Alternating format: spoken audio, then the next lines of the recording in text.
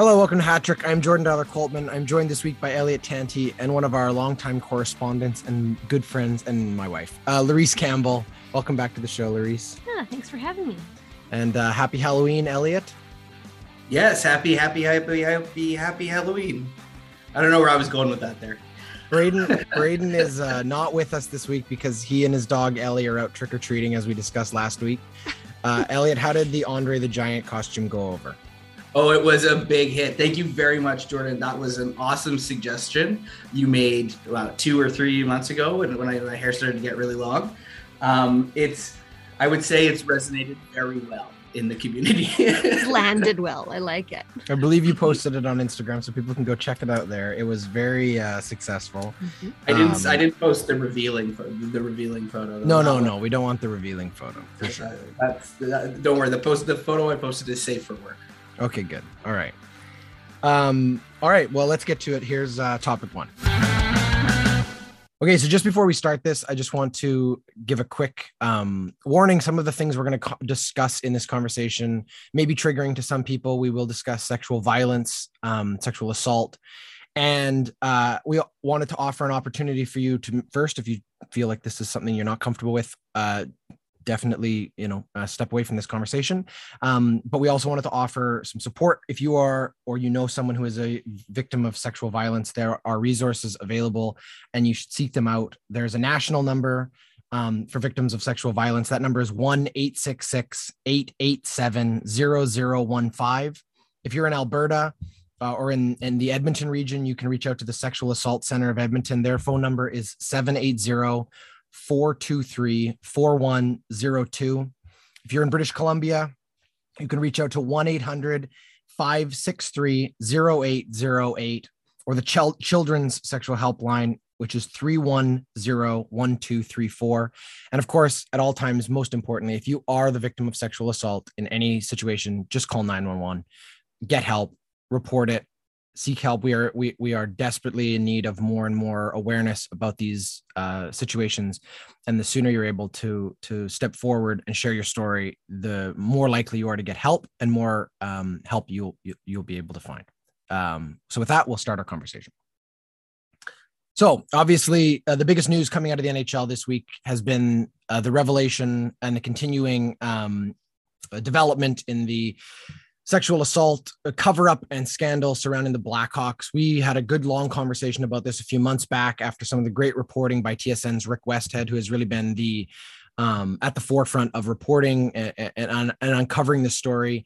There was an unidentified player who had stepped forward with a lawsuit against the Chicago Blackhawks organization, citing an incident in 2010 during the Stanley Cup playoffs where he reported to a member of the staff that he had been sexually assaulted by a member of the coaching staff. That was Brad Aldridge, who at the time was their video coach. He reported this, and then there was subsequent reporting that the organization had held secret meetings discussing this and basically agreed to cover up the incident and not report it.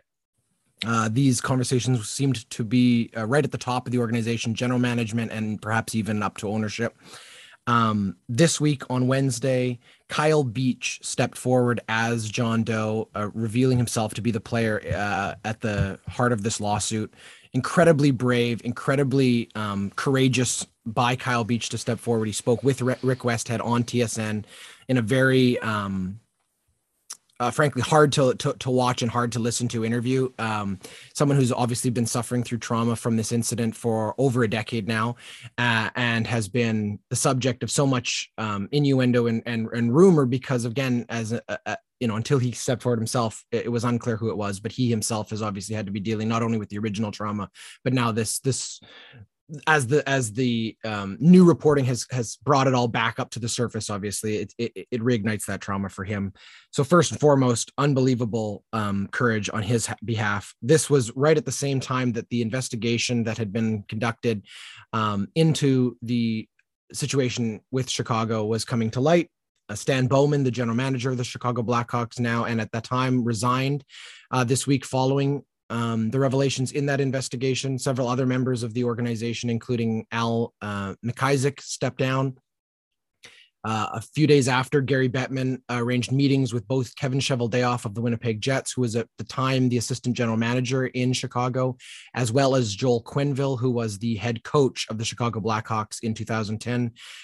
Following his conversation with Joel Quenneville resigned as the head coach of the now Florida Panthers. And following his conversation with Gary Bettman, it was determined that Kevin Cheveldayoff's involvement did not merit resignation. We can discuss that in a second.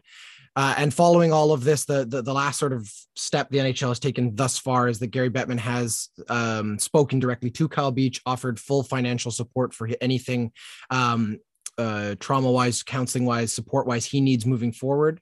But obviously he still has an active lawsuit against the Chicago Blackhawks, who are still very much in damage control at this point. Many of the players that were on that organization, none of whom have been disciplined in any way, have come forward with different levels of response, I guess we'll put it that way. That's a long sort of as much detail as I am prepared to sort of lay out for you for those who are not in the loop on this. But let's get into it here, Elliott. I'm sure you had many responses and reactions when you first heard this news.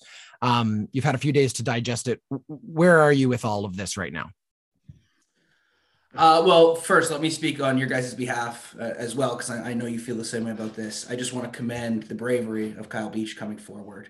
That's an immensely difficult thing to do, what he did this week, to move forward with the lawsuit, but also to come out publicly and talk about his experience.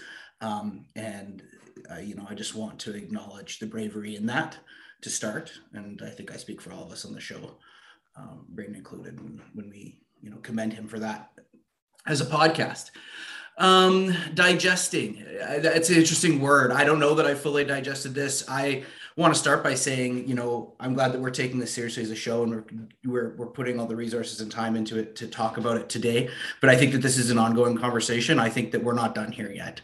There's still a lot of questions that are left unanswered.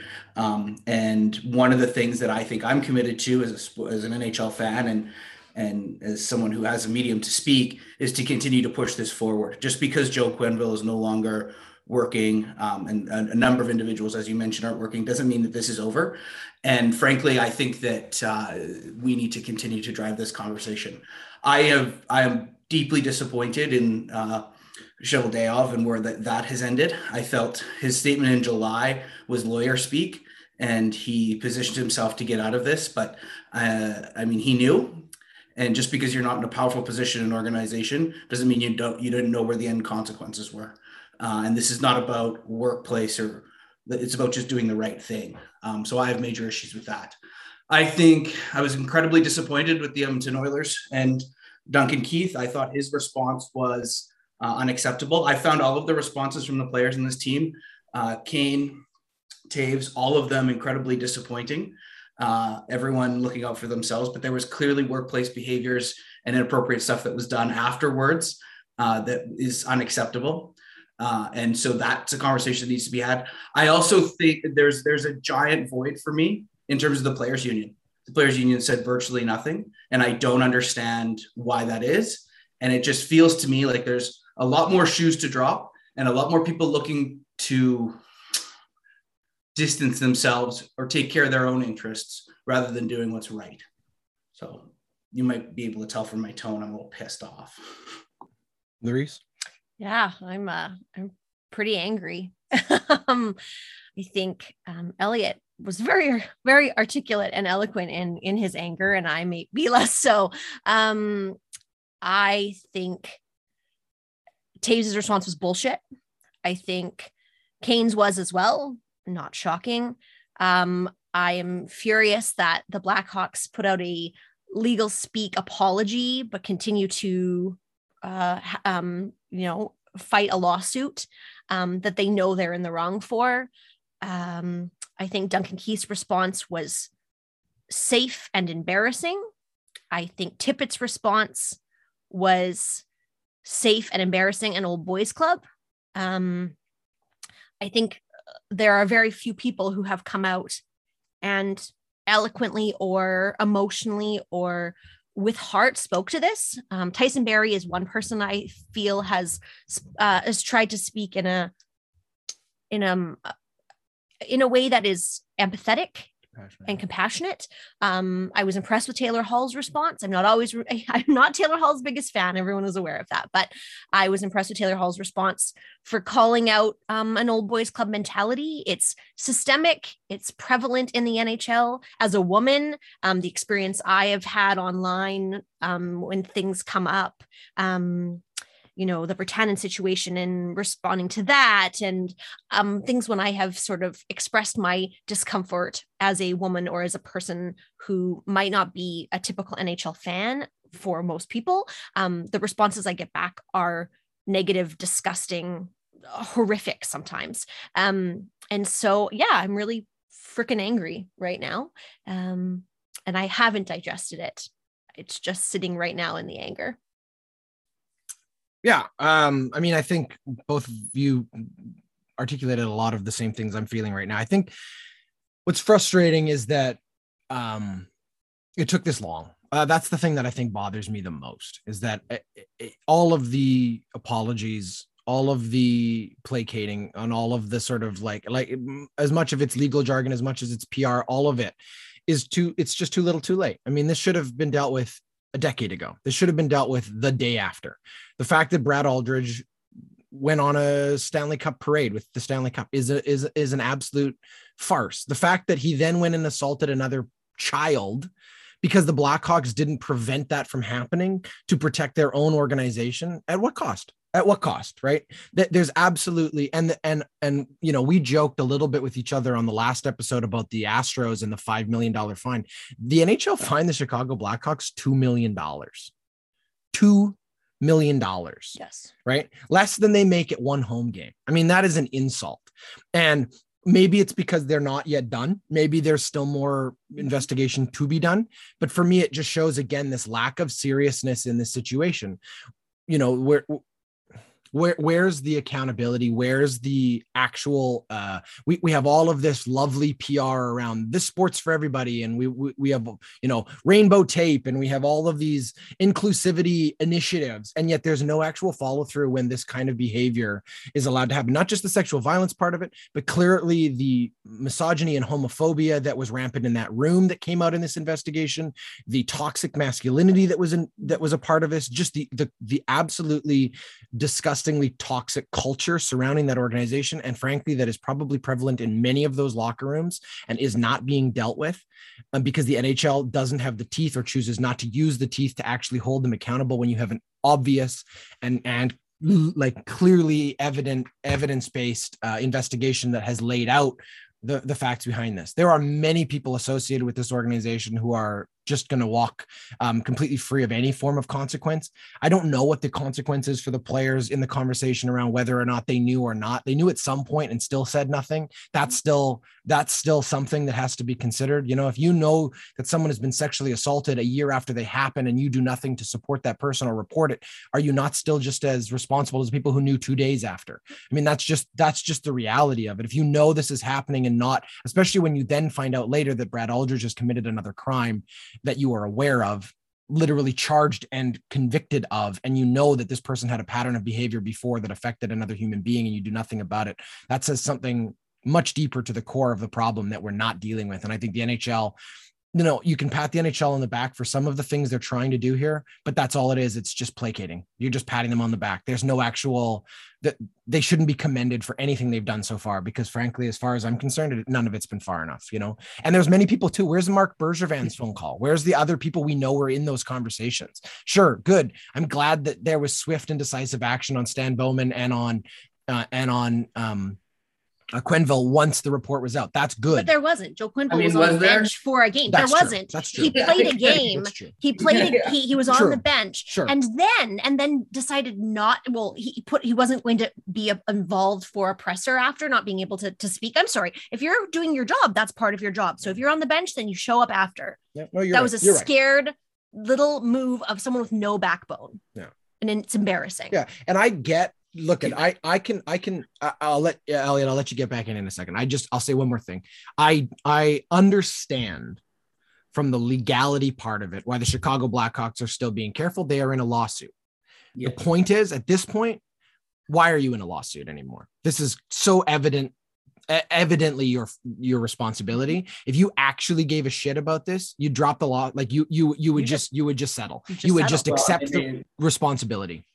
They may be in that place too. I think the public pressure is going to push them to that place. I mean, to be seen to be fighting a lawsuit with this guy after the credibility with with which he came forward on Wednesday, I just don't see it. I think the NHL is going to tell them they have to deal with it. Maybe. I don't know, Elliott. We've seen a lot of this. Currently, Justin Trudeau is still fighting a lawsuit with the survivors of residential schools. Yeah, it's true. And you're not wrong about that. And obviously it ends up always becoming a money issue, which to me is incredibly frustrating. The only thing I would say the NHL has done right in this situation is that they've elevated it to the level that it needs to elevate. Gary Bettman has seemed to be taking this on, and this is his thing and his fish, and he's going to own it. And in some ways that's good because it's really his reputation on the line, and the buck stops with him, and he's made that incredibly clear. And sometimes in the NHL, that doesn't always happen. You guys, I think you had said everything that I wanted to say, and I wanted to just reiterate Jordan's point around, because of their inaction, another person, probably multiple other people, but a child got hurt because of their inaction, and why that's not being said more. It's being said in some spaces, but it needs to be repeated because that's the gravity of the scale of which this failure was. Yeah, no, absolutely. And I think, the NHL, as you said, yes, it's good. Gary Bettman stepping forward. I said that the other day, I at least give him credit for being the face of it. No one else should be. That would be wrong. Unfortunately, again, it's 10 years too late.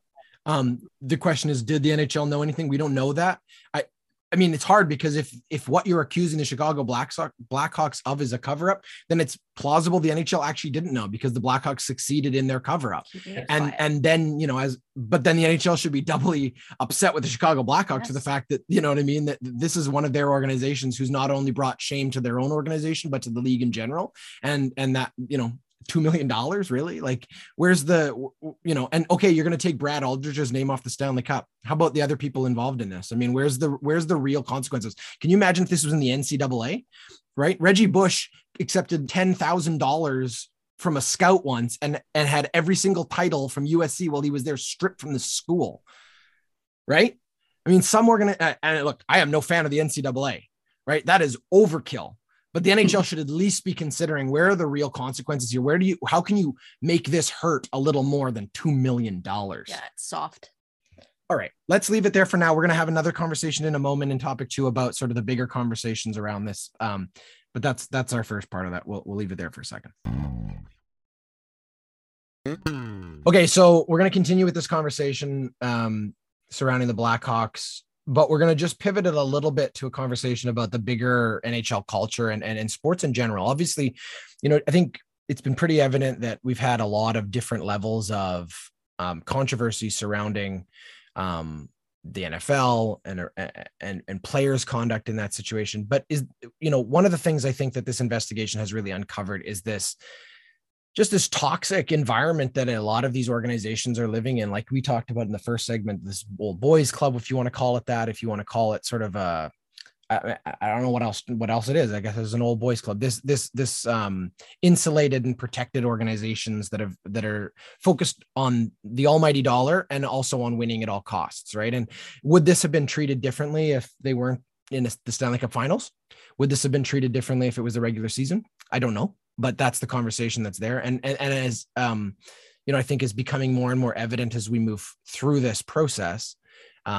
And maybe partly tied to what Elliott was saying a moment ago too, about how Gary Bettman's right at the front of this. It feels like we're at the beginning of a much bigger reckoning, I think, for the NHL in terms of dealing with some of their issues. Elliott, do you want to start us off here in terms of where do you think this leads us? Is this the beginning, or are we already in the middle of this situation? It's a good question. It's a great question. I mean, in some ways, I think it's the beginning, in the ways that I think that there's going to be more people to come forward. I mean, there's another person alleged to have been assaulted by Aldrich. We listed off a number of ongoing investigations in which, we got confused because there were so many, which to me sort of signals that there's probably there's more to come. So I think in that way, it's the beginning, like it's the beginning of centering those conversations in the space. I guess for me, my worry is And why I mentioned the first segment is it's how long until this just sort of falls off the radar and we're back talking about, the playoff push or the poor Maple Leaf start or Connor McDavid getting 200 points. That for me is always the question and the issue with sports. Sports struggles to have reckonings. And so when you said that, I said, I don't know, because it's an ongoing sort of story and it's a moving thing and it's a piece of entertainment. And I unless there's a committed group to ensuring that this conversation keeps on going, beyond Hat Trick Podcast, we're not going to be able to, I'm worried that this is just going to fall away and we're going to fall into bad habits, because that's always what happens in hockey. And particularly in all sports, but particularly in hockey, it's such a conservative culture. There is this old boysy kind of thing, where once you're in, and it's a club. And that's a difficult culture to permeate at the best of situations, let alone when there's real serious consequences and legal stuff flying around as well too. So that's not very hopeful for the future, but that's how I'm feeling. That's how I'm left to be. No, I think that's fair. I think I have a little bit of hope in the sense that there has been some evidence in the last couple of years of a few instances where we have had these situations dealt with correctly. I think of the Jake Vertan situation here in Vancouver, where immediately when the victim came forward, immediately he was suspended from the organization and is no longer a part of the organization now. Management took immediate action, whereas we might have seen, and we have seen in the past, we're looking into it, we're investigating, but the player continues playing. But would they have if he was playing well? Maybe he was playing like crap, and that's fair too. If it was a superstar player, maybe it would have been a different situation. That's fair. That's a very good point. Maybe I'm a bit bitter, or maybe I don't know. I'm probably even less hopeful than Elliott, and I think I don't want that to be the case. But I've seen sort of little blips on the radar of some hope that things are changing, and thankful that there are groups now being formed for people who are a bit more liberal or a bit more open-minded and want to make changes within the sport because they truly love hockey, but don't love the culture surrounding hockey.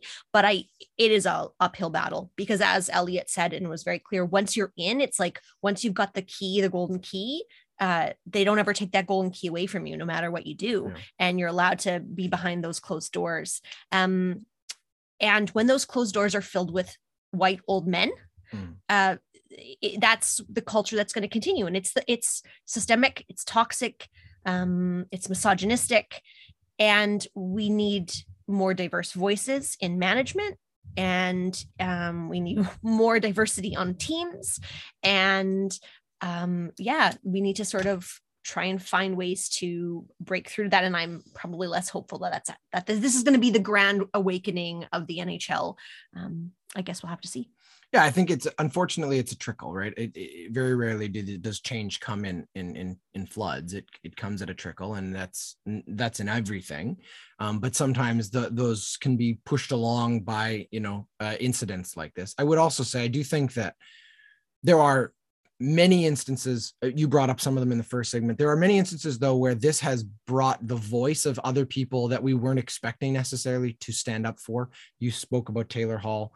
The other one that we didn't mention, and Elliott, I think you kind of painted the entire team as sort of all having a bad response. I think there's one exception to that, and it's Brent Sopel, who even from before Kyle Beach came forward himself, Brent Sopel had already come to his as a John Doe's defense. And it was making it very clear, I know who this person is. I'm not going to out this person, but this person was treated wrongly for this, and this reason. He was very vocal on Twitter saying this whole organization knew, every player knew, called out his fellow teammates for being, how did nobody deal with this?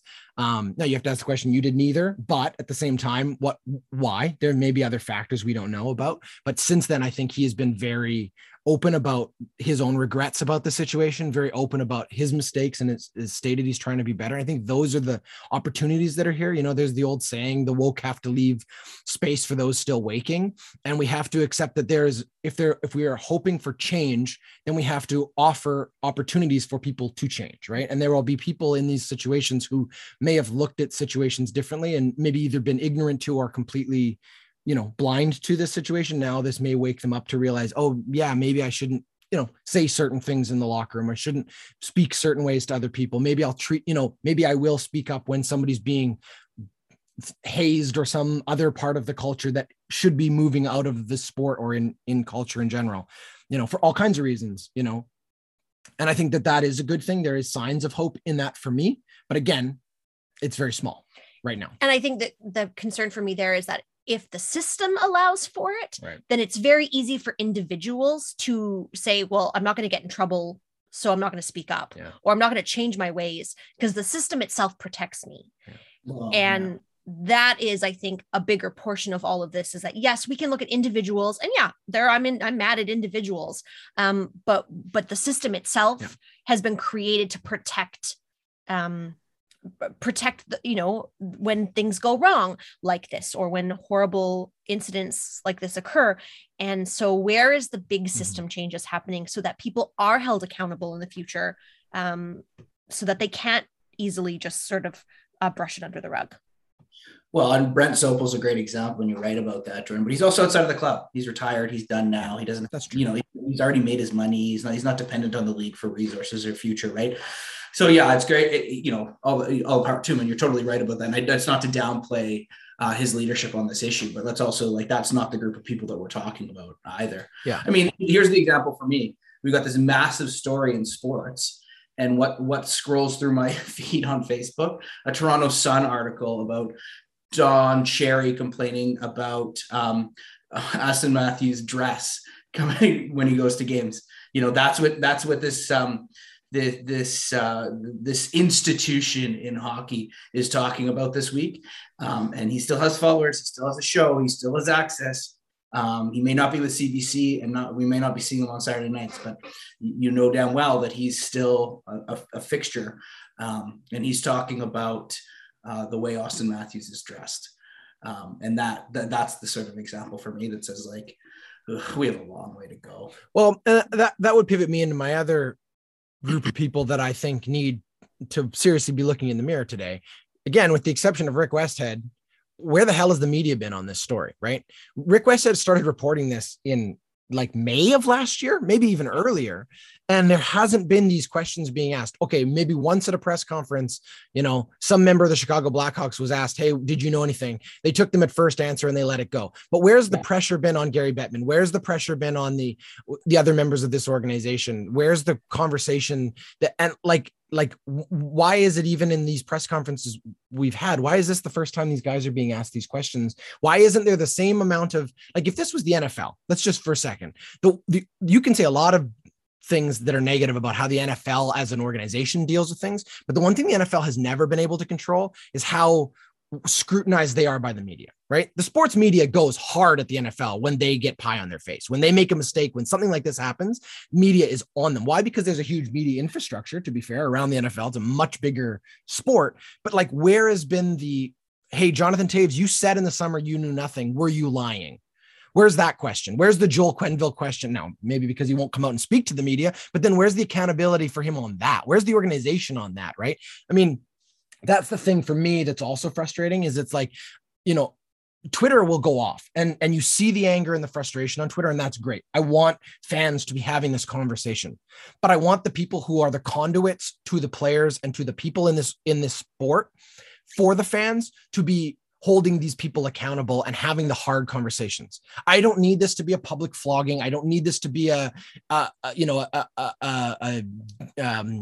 the trial by opinion or whatever, but I want some accountability in the conversations that are being had and some truth to be what's going on here, not the sugar-coated stuff. And is it about fear of losing media deals? Well, then there you have a systemic problem that needs to be dealt with. Right? Yeah, when it all ties back to the money, it's easy to, and when you're desperate for it, or you think you're desperate for winning at money, it's easy to hide stuff and to ignore stuff. And the last thing I'll say on this part is also, and Elliott, you brought this up, and I commend you for bringing it up in the first part, because I think it has also been dropped a few too many times in this conversation. What the hell is the consequence and responsibility for the Players Association on this? I mean, Kyle Beach called Eric Fair out by name, said he knew. The Players Association knew. If you are the union, what the hell is your purpose as a union outside of collective bargaining, if not to protect your players? Well, and if you have some other agenda or some other thing, plus the fact that members of this organization within the players union could have and should have alerted the other people in the industry about Brad Aldridge. They had the same information the Blackhawks did. Yeah. They could have alerted the NHL. So again, we go back to this conversation. How could you not know? The truth is you knew. Too many people knew for this to just have not been on people's radar. And that for me is the smoking gun, the red flag. It is so evidently clear that this was not Kyle Beach didn't just sit in silence. He spoke to the people he believed would help him. They didn't. They failed him. They failed the next victim and whomever else Brad Aldridge hurt. Yes. And they should all be held accountable for that at some level. Yep, absolutely. Absolutely. Okay. I think we will leave it there for now. I know we're going to have more of these conversations. As Elliott said, it's very important we do that. I would reach out again to anyone out there. If you have things you want to say or you need to speak about, reach out to us, reach out to anyone around you. Have these conversations with the people in your life. If you're sitting down with somebody and you feel like they're not getting it or they're not hearing the way you need to speak to it, have that conversation. Open the dialogue up, because that's how these things change, right? Bring these situations to the light, because the only way for these things to be dealt with and to become, for these people, for the victims of these to find a solace and peace in this, is for it to find the light. And I would encourage young families or families with kids in hockey or in sports to be having these conversations early and often. In order for us to break systemic chains, we need to be educating our young people and our youth so that they can maybe make more changes as they grow up too. These conversations need to be happening as soon as you possibly can. All right, we'll leave it there. That's topic 2. All right, we're going to try to end this show on a slightly lighter note, because again, I think it is also important for us all to find the positives and happiness in our lives, because if we can, we should seek those out and do that. I also, I think that several other things we're going to talk about. I know what some of my friends here are going to talk about. A couple of these, at least, have pretty beautiful silver linings to them surrounding sports. So I think that that's also really special. Larisse, why don't you go first? Who are you taking your hat off this Halloween weekend to? Awesome. Well, talking about breaking toxic masculinity in our sports, I'm throwing my hat off to Calvin Ridley, who is a wide receiver for the Atlanta Falcons, and he is stepping away from the game, from football, to focus on his mental health. And he specifically said he's focusing on his mental health. And I think we need to leave space for the men in our lives to be able to discuss emotions and discuss when things are not going right, and know that that's okay.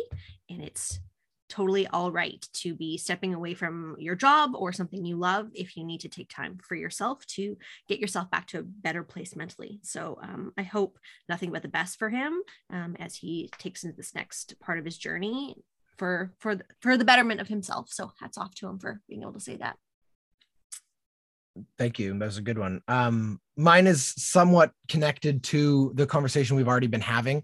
One name that didn't come up, and I'm glad he didn't, because it saves it for my hats off, is another person who may surprise some people as far as how sort of, I don't know, aggressive he was on his frustration and anger towards the NHL. And I wanted to take my hats off to John Tortorella, an individual that is not usually looked at or considered a positive motivator or a positive influence. I think he himself is probably capable of being criticized, I think occasionally of being a bit harsh, but someone who I think is growing and seems to at least be aware of, self-aware of some of his own flaws.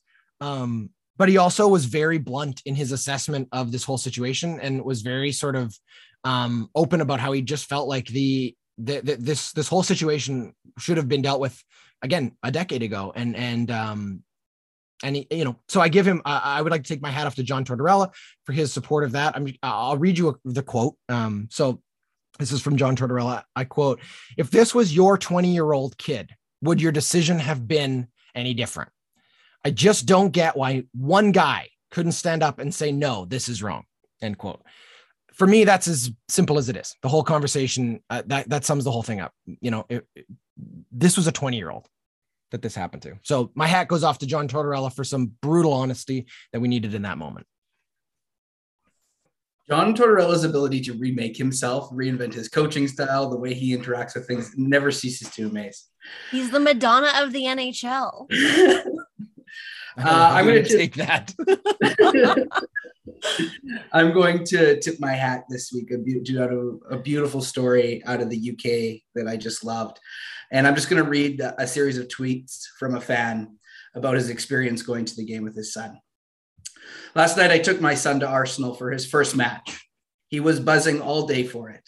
I wasn't sure if he'd ever go as he has autism.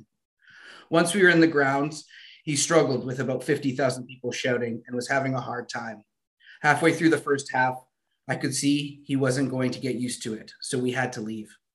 When we left the stadium, a steward, blonde lady, wish I got her name, asked why we were leaving, and I told her.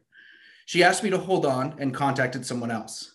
Next thing I know, we're being walked towards club level. They've got a sensory room there where we could watch the rest of the match. The bloke running the room, Luke Howard, was fantastic with everyone in there, and between him and the stewards that helped, turned the night into a great memory. Thank you at Arsenal. What a lovely story. That's a great one, Elliott. Thank you. I know as I'll speak for Larisse and myself, as parents of a neurologically diverse son, that one really touched our hearts. And I think it's important to recognize that inclusivity goes beyond just, being a part of the sport, but just being able to experience it sometimes. And I think Arsenal has done a beautiful thing there, but I know that they've also just done an amazing job with that entire building, trying to make it inclusive, both for people with physical disabilities and now also mental disabilities. And I think that that's really, really beautiful. And they have done that years ago when Before we weren't really talking about inclusivity in sports or in anything really. So yeah, huge hats off to Arsenal. Go Gunners. All right. We will leave it everything there. Thank you, Elliott. Thank you, Larisse. Happy Halloween. Happy Halloween. Be safe out there. Halloween. And we will speak with you all again next week. That was Hat-Trick. Hat-Trick is a member of the Ordinary Podcasting Network. It's produced every week by Jordan Dowler Coleman and Braden Dowler Coleman. You can follow us on Instagram, Twitter, and Facebook. Thanks for listening.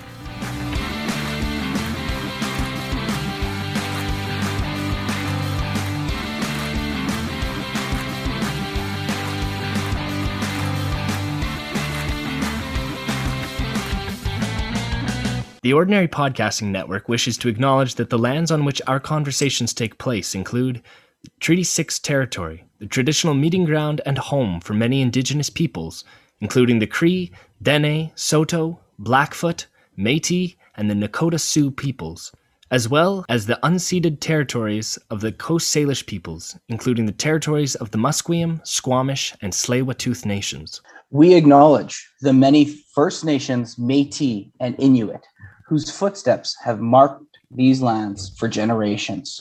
And we extend our appreciation for the opportunity to live, create, and share stories on these territories. The Ordinary Podcasting Network intends to engage in conversations and dialogue which acknowledge that reconciliation is not a destination, but a journey, and that we remain committed to practicing our craft in a decolonized space.